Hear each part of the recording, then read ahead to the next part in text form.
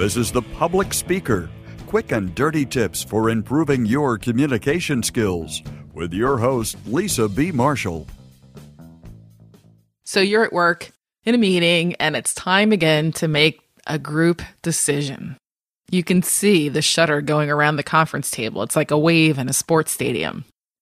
However, contrary to popular belief, it is possible to make good group decisions more quickly. Today, this podcast is brought to you by Audible.com. It's the internet's leading provider of audiobooks with more than 100,000 downloadable titles across all types of literature, including fiction, nonfiction, and periodicals. For a free audiobook of your choice, go to audiblepodcast.com/Lisa. That's audiblepodcast.com/Lisa. I often hear the word synergy as part of corporate speak. It is supposed to mean that when people are brought together to solve problems or make decisions, the team collectively makes a better or more effective decision. And for some groups, decision-making together is easy. But for many groups, decision-making as a team can be hard. In fact, some might call it painful, time-consuming, ineffective. So today I'll finally put an end to decision derision. I'll give you 3 steps to faster and easier group decisions. The first step is to define the decision. This may be more difficult than you think, and is definitely an important step towards better, faster, and easier group decisions. Explicitly, you need to define what are you trying to accomplish, what criteria are important, and what are some possible limitations.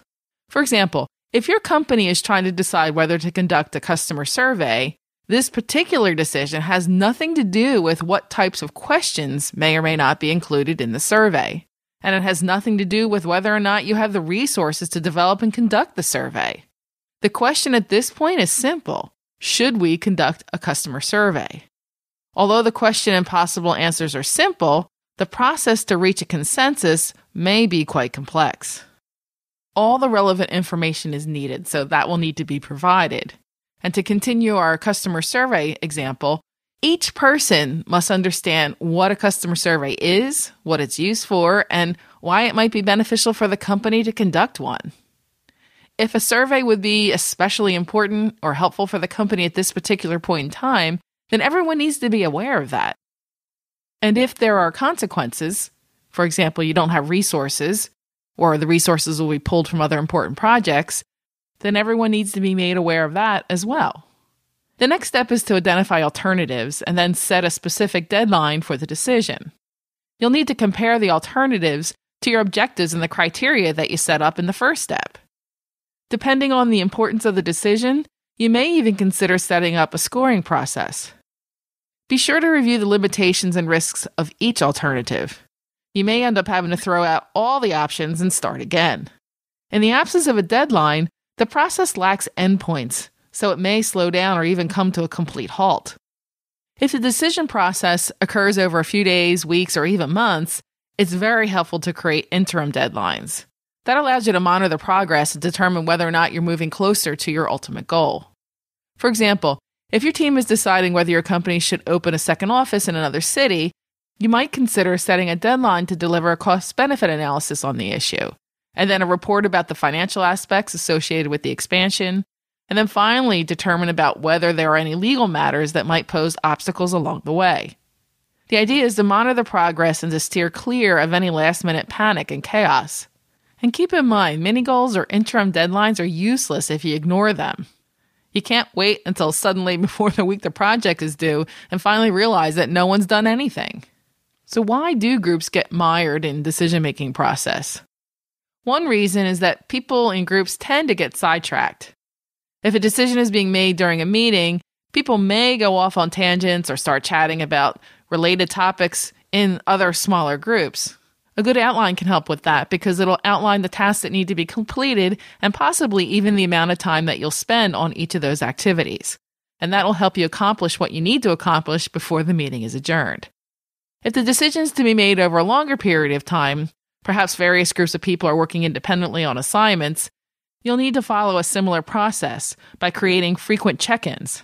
This will help to remind them of their tasks and remind them of the common goals.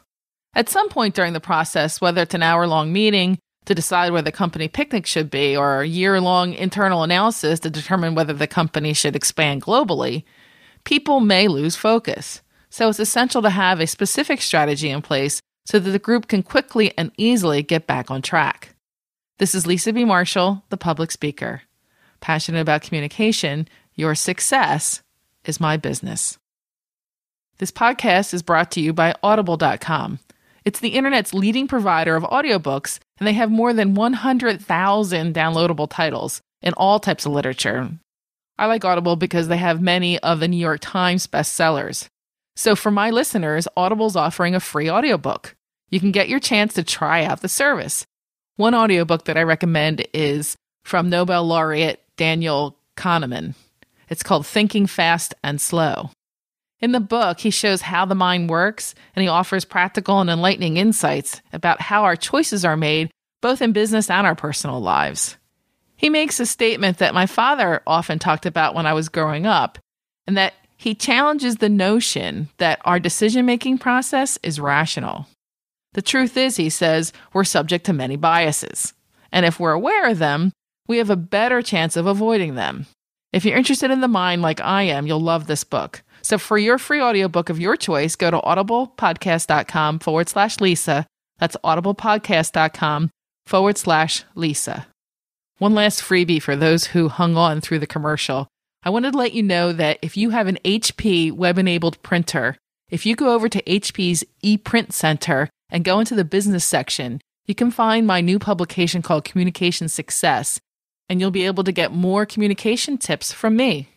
That's HP's ePrint Center, and my publication is called Communication Success.